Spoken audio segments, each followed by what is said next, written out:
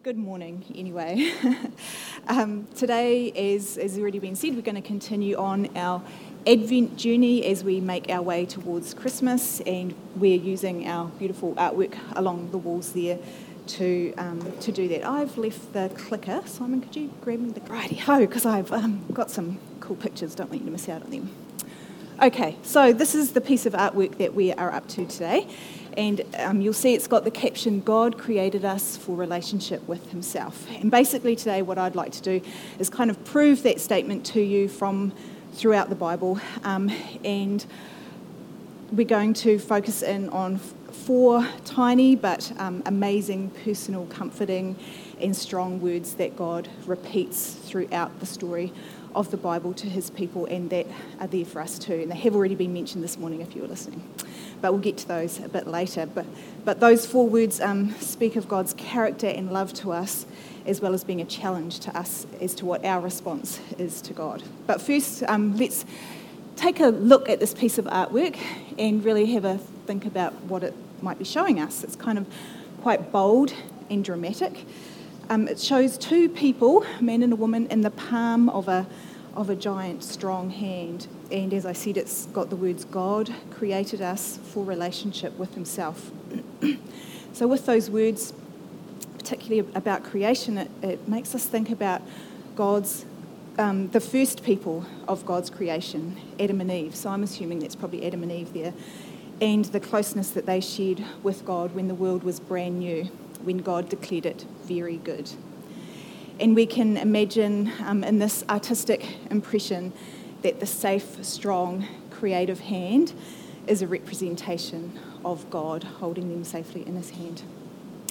You might see that it looks like there's kind of trees and leaves in the background there, and it reminds us that when God first created humanity for relationship with himself, he placed those first people in a garden that we were told is called Eden, a beautiful place.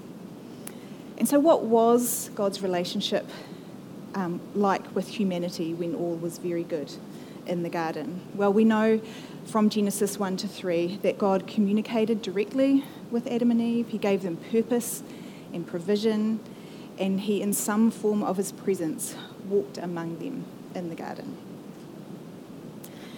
Now, it's interesting, when I looked at that picture, especially with them being held there in the hand of God, it actually reminds me of a verse in Isaiah chapter 49. You can look that one up if you like to. I'm going to be jumping all over the Bible today, but you might want to come back to this verse in Isaiah chapter 49.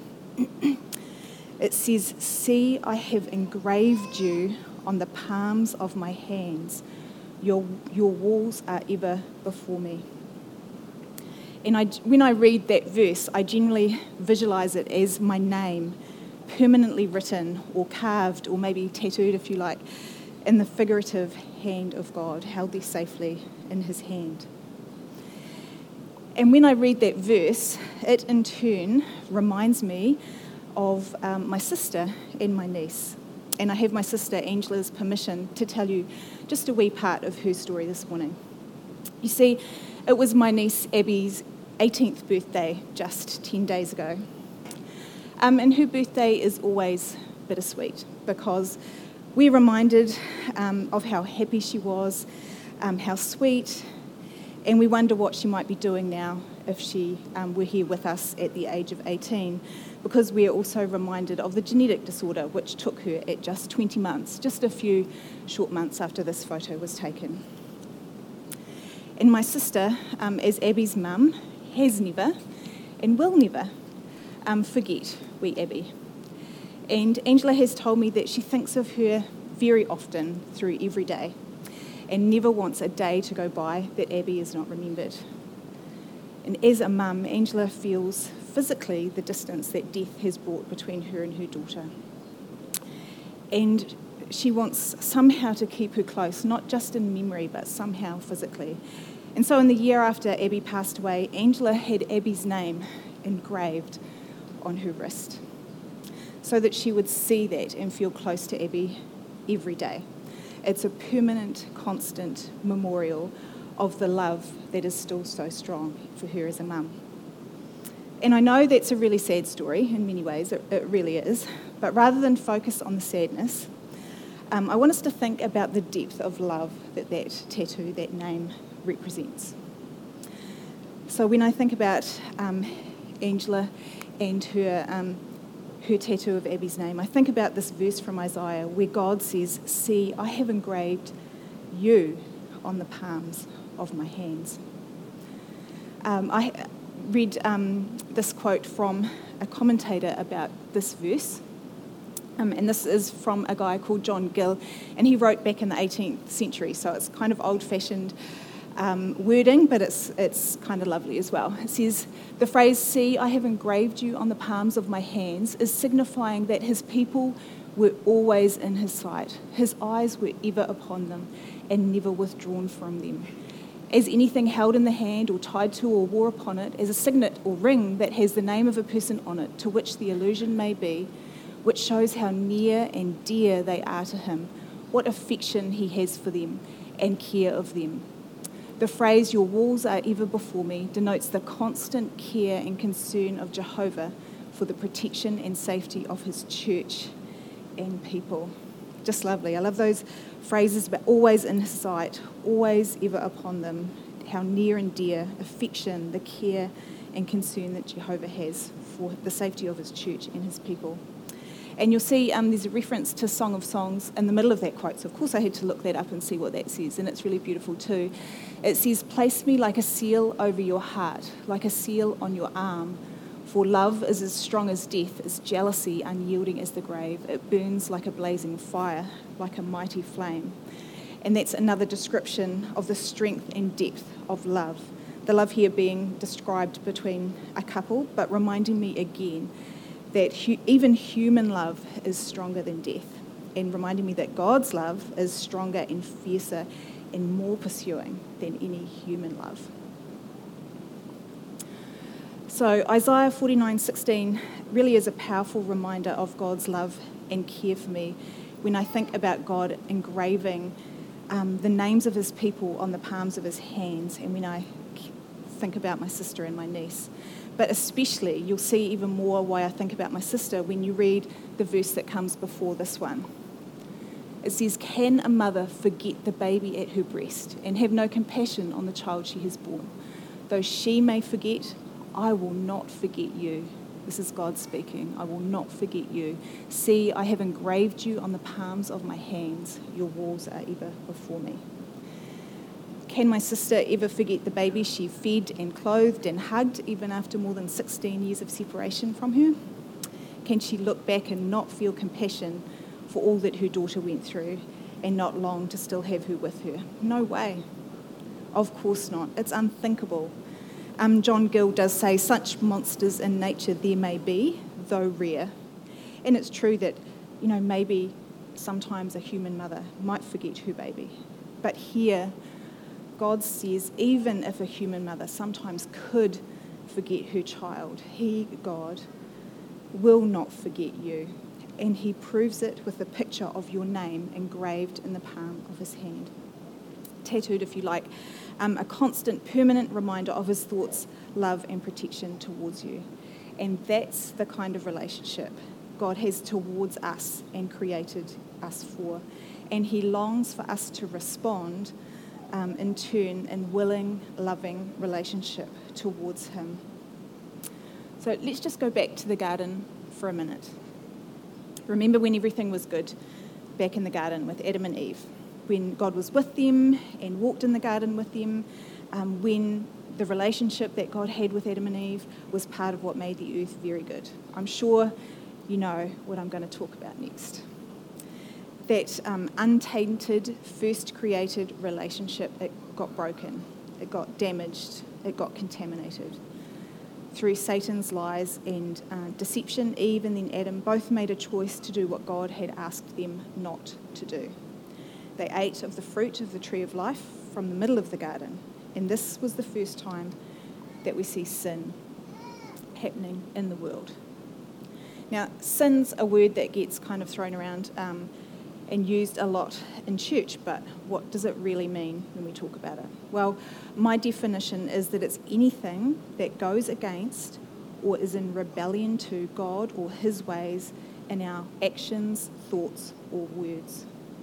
And it includes any action, thought, or word that tries to put myself equal to or above God. So I don't actually think sin is a list of things that you can't do. It's a heart condition that flows into our thoughts, our words, and our actions. And because sin is ultimately against God, it creates a separation between us and him. Not because he moves away from us, but because our actions or words or thoughts move us away from him and his perfect, holy standard. Because God is holy, our sin separates us from him. And we see that happening in the garden. Because of what Adam and Eve had done, when God next came to walk with them, to continue his relationship with them, they hid. Now, God knew all along what had happened and where they were, but he used a question to challenge them. God asks Adam and Eve, "Where are you?" And I think he asked because he knew that their actions, their rebellion, their desire for more than what they already had, their doubt that God had given them all they needed, had created a distance in their hearts towards him. And I think it was their knowledge of this that made them feel shame, a dislike of themselves, and made them realise that they were no longer very good the way God had made them to be, and therefore not worthy to be in his presence. So they hid. And yet God came, and he calls out to them, and he calls them out as well. He pursues them with his questions. Where are you? Who told you? What is this you have done? And from here, in just the 3rd chapter of the entire Bible, God then sets about putting into place a plan to make things very good again, to restore the perfect relationship between God and human beings. So God's plan unfolds, and that's the entire story of the rest of the Bible until we see a picture of its future completion in the last chapters in Revelation, a time when we as individual people who love God will be fully restored and very good once again. That relationship will be very good once again. And the plan revolves around Jesus and what he did on the cross. As we've already seen in the video and sung this morning, the good news is that Jesus has dealt with sin and death once and for all. But right now we live in a time where some things are not yet. So the bad news is that while Jesus has already conquered sin and death, the ultimate fulfillment of that won't come until we are made new with him in heaven. And until then, we still have a constant battle with our own way versus God's way. So how is it that we can live and have a relationship with God now as Christians while we're still people that cannot live up to God's standard? Well, alongside God's rescue plan, he pursues us as he did with Adam and Eve. And God demonstrates that pursuit in 4 words, as I've mentioned earlier. And they're repeated to us as people and as individuals and a nation and to us throughout the Bible. Those words are, "I am with you." And those words that God speaks over and over in the Bible speak to his near presence to us. In times when God's people have struggled or faced difficulty, these words are his encouragement. "I am with you. You are not alone in this." They're God's strength-giving words before a challenge. "I am with you, so don't be afraid." They're God's words to confirm an assignment he gives. "I am with you, so even though what God's asking sounds hard or impossible, he will make it happen." I love those 4 words, small but so mighty, that God repeats throughout the Bible to his people. They demonstrate God's commitment to the relationship that he created us for. I want to share some of the many examples in the Bible with you. We don't have time to look them up, but I have put the references there if you want to check them out later. When God told Isaac where to live, when there was a famine, he said, "Go, and I will be with you." And then there was trouble in the place that God had sent him and strife, but God said, "Do not be afraid, for I am with you." When Jacob fled his home after stealing the birthright from his brother, and God gave him a dream, showing him just what it would mean to carry that birthright, God said to him, "I am with you. and will watch over you wherever you go. And I will bring you back to this land. I will not leave you until I have done what I have promised you." What an amazing promise. When Joseph was sold into slavery in Egypt, we're told the Lord was with Joseph. And even his pagan Egyptian boss could see that God was with him. Later, when Joseph was thrown into prison, we are told the Lord was with him. Later on, when we get to Moses, at the end of Moses' life, he spoke a blessing over the people of Israel before he died, and he told them, "The Lord your God goes with you. He will never leave you or forsake you." Shortly after that, Joshua faced a terrifying battle, and God said to him, "As I was with Moses, so I will be with you. I will never leave you or forsake you, and the Lord your God will be with you wherever you go." Part of Isaiah's message from God to comfort the people of Israel was, he told them, "So do not fear, for I am with you. Do not be dismayed, for I am your God. I will strengthen and help you. I will uphold you with my righteous right hand." And then in that reading that Caleb brought to us just a few minutes ago, Isaiah reiterates that the Israelites are God's people chosen by him, and when circumstances look overwhelming, he says, "I will be with you." Another person, Jeremiah, he was called to be a prophet, and he was really freaking out because he didn't think he could do what God had asked and was afraid of the people. And God said to him, "Do not be afraid of them, for I am with you and will rescue you." Then God told Jeremiah that actually it was going to be an awfully hard job that he'd given him, and there was going to be lots of opposition. But he added, "They will fight against you, but will not overcome you, for I am with you and will rescue you." Well, what amazing stories of God telling his people that he is with them. So you might be thinking, well, that's all good, but that was to them, and it's in the Old Testament. Is that really what God also says to me? Well, then came Jesus. And in Matthew 28:20, Jesus says, "And surely I am with you always to the very end of the age." And then not long before Jesus' physical form and presence left the earth, he sent the Holy Spirit. And this is what he said in the day before heading to the cross. He said, "And I will ask the Father, and he will give you another advocate to help you and be with you forever. You know him, for he lives with you and will be in you. I will not leave you as orphans. I will come to you." And then later, the writer of Hebrews reminds us again, just in case we don't have the message yet, that God has said, "Never will I leave you, never will I forsake you." And he confirms that message that Moses gave to the Israelites is still for us today. How cool. Now, I know it is only November, but this is our Advent series, our lead up to Christmas. So how does all this relate to Christmas?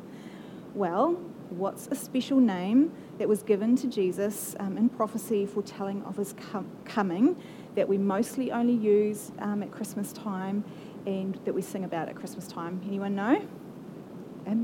Exactly, Emmanuel.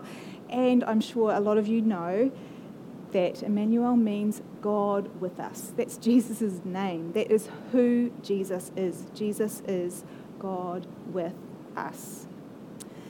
And since it's only November, hopefully not too many of you, I won't say none of you because I know some of you would have not been able to help it, but not too many of you probably got your trees and decorations up here, right?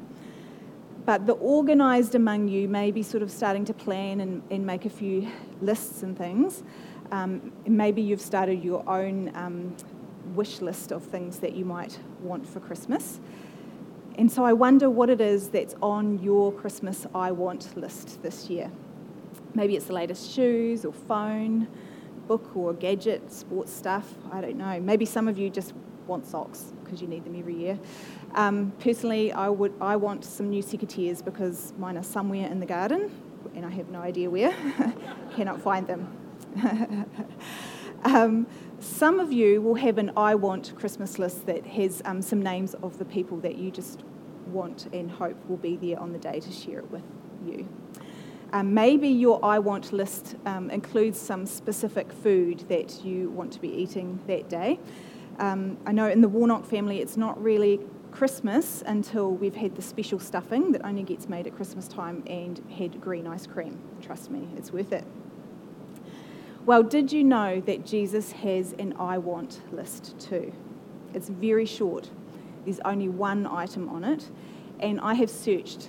As far as I can tell, Jesus only ever says I want one time in the Bible. I wonder if you can guess what Jesus wants. If you're picking that it's probably not the latest iPhone, you're on the right track. So Jesus, God the Son, in his prayer the night before the cross, when he pours out his heart to God the Father, puts in one I want request, not for Christmas, but forever. Jesus, who had and has perfect love and relationship within the Trinity, wants one thing. This is what he said: Father, I want those you have given me to be with me where I am and to see my glory. Wow. Did you get that? Jesus says, I want those you have given me to be with me where I am. Jesus' heart has not changed. God's heart has not changed. His message that he is with us is throughout the Bible, and he wants us with him. So we now know that God created us for relationship with himself. He pursues us by being with us, and Jesus longs for us to be with him where he is. So I wonder what your response is to knowing all of that. And there are only two directions that you can respond to in this. That's either towards that relationship or not.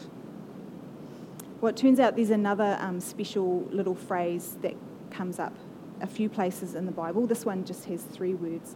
And it's the response of several people when God calls to them or tests them. And it's the opposite of the hiding that Adam and Eve did in Genesis. These 3 special words are here I am.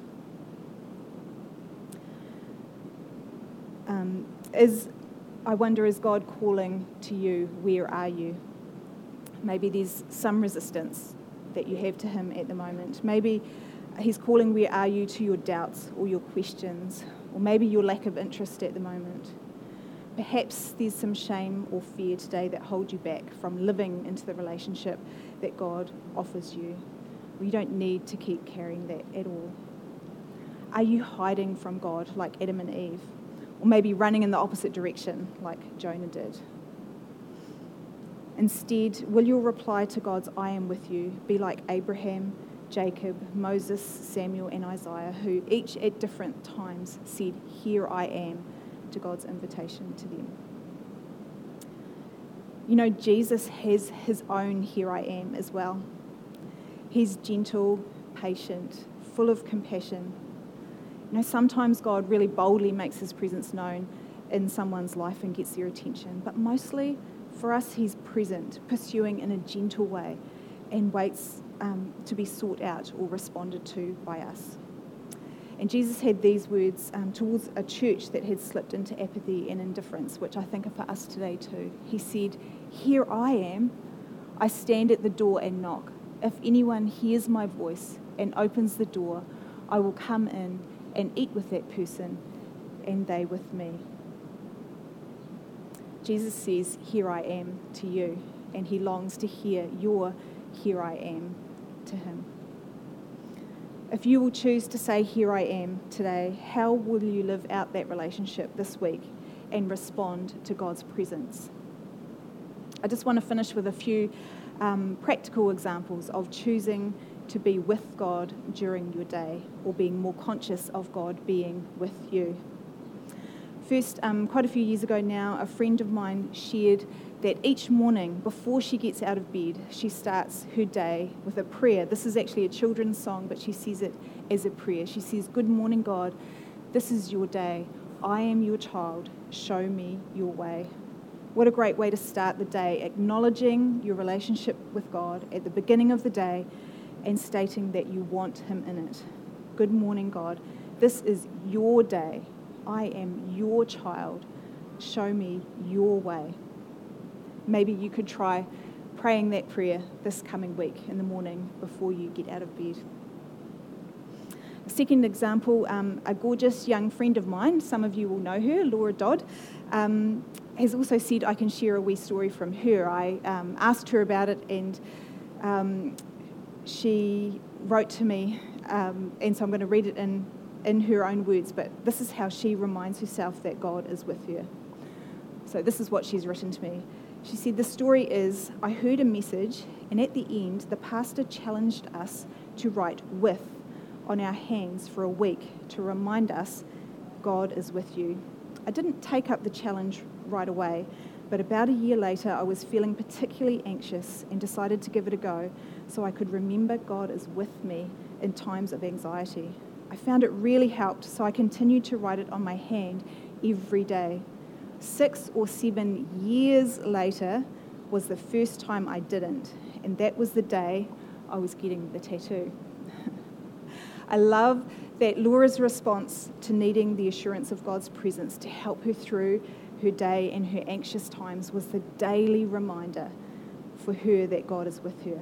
So, it's not obviously my idea, but maybe you could also take up that challenge this week to write the word with on your hand every day. And see if that reminder that God is with you calms your heart too. And just pen will be fine, at least for the first few years. Because you see, God doesn't promise us that just because we're Christians we won't have trouble or struggles, and actually the opposite. He tells us that in this world we will face troubles. And you might sometimes hear misquoted that God won't give you more than you can handle, but the Bible actually doesn't say that. Come and have a chat to me afterwards if you think it does. The truth is, trouble and hard stuff will come your way. Maybe not today, but it will. And we don't really get a choice about whether we would like to handle it or not, or whether we can handle it or not. And, actually, what does that even mean? But God promises that come what may, through it all, He will be with you. God is with you now. He's ever present. He has sent His Spirit to dwell in us, comfort, empower, and help us. And that will continue until the very day when we can be in God's presence in a physical, visible, permanent way that's different to anything that we experience right now. The ultimate fulfillment that we're told about in Revelation 21. Now, I know we've heard these verses a few times over the last few months, but they're such great verses. I think it's worth reading them again, because when John in the book of Revelation got a glimpse of what heaven will be like, he said, and I heard a loud voice from the throne saying, look, God's dwelling place is now among the people, and He will dwell with them.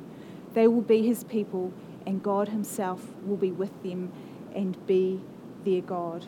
And at that time, Jesus will get His I want fully fulfilled, that those who God has given to Him will be with Jesus where He is, and we will see His glory. And how amazing will that be? God's heart, as I've already said, has not changed. God still says to you today, I am with you. Jesus, the Son of God and God in human form, said, I want those you have given me to be with me where I am. You were made for relationship with God. What is your response? Will you say, here I am, to God? And how does that look for you today? Just want to finish with one last thing. Craig actually put this quote on the Agora prayer page a week or so ago, and it sums this up nicely. It says, God doesn't stop the bad things from happening. That's never been part of the promise. The promise is, I am with you. I am with you now until the end of time. So as you go into the rest of today, as you start out your week, what difference would it make to you to be thinking about how God is with you in each moment that you navigate this week? If you have a challenge ahead, God is with you. If God has you moving into a new season that seems daunting, God is with you. If you're struggling and it feels like the waves and flames may overwhelm you, God is with you and will uphold you. If you're just not sure what your next steps look like, God is with you.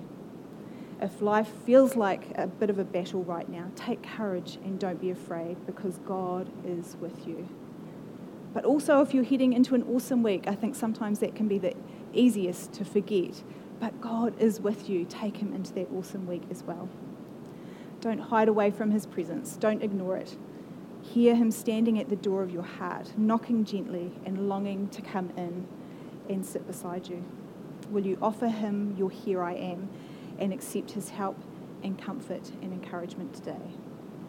How could this week look different if you acknowledge God beside you and with you every day? Let me pray. Lord God, as we've already heard this morning, Lord, we don't need to request or invite or ask for your presence. Lord, you're already here, and I thank you so much that you are with us, Lord. And how amazing would it be if we could just recognise that as we go into our week, Lord, and invite you to be part of each day and each moment. Lord God, thank you so much for this truth, this promise, this comfort, this encouragement, Lord God. May we reply to you, "Here I am." In Jesus' name.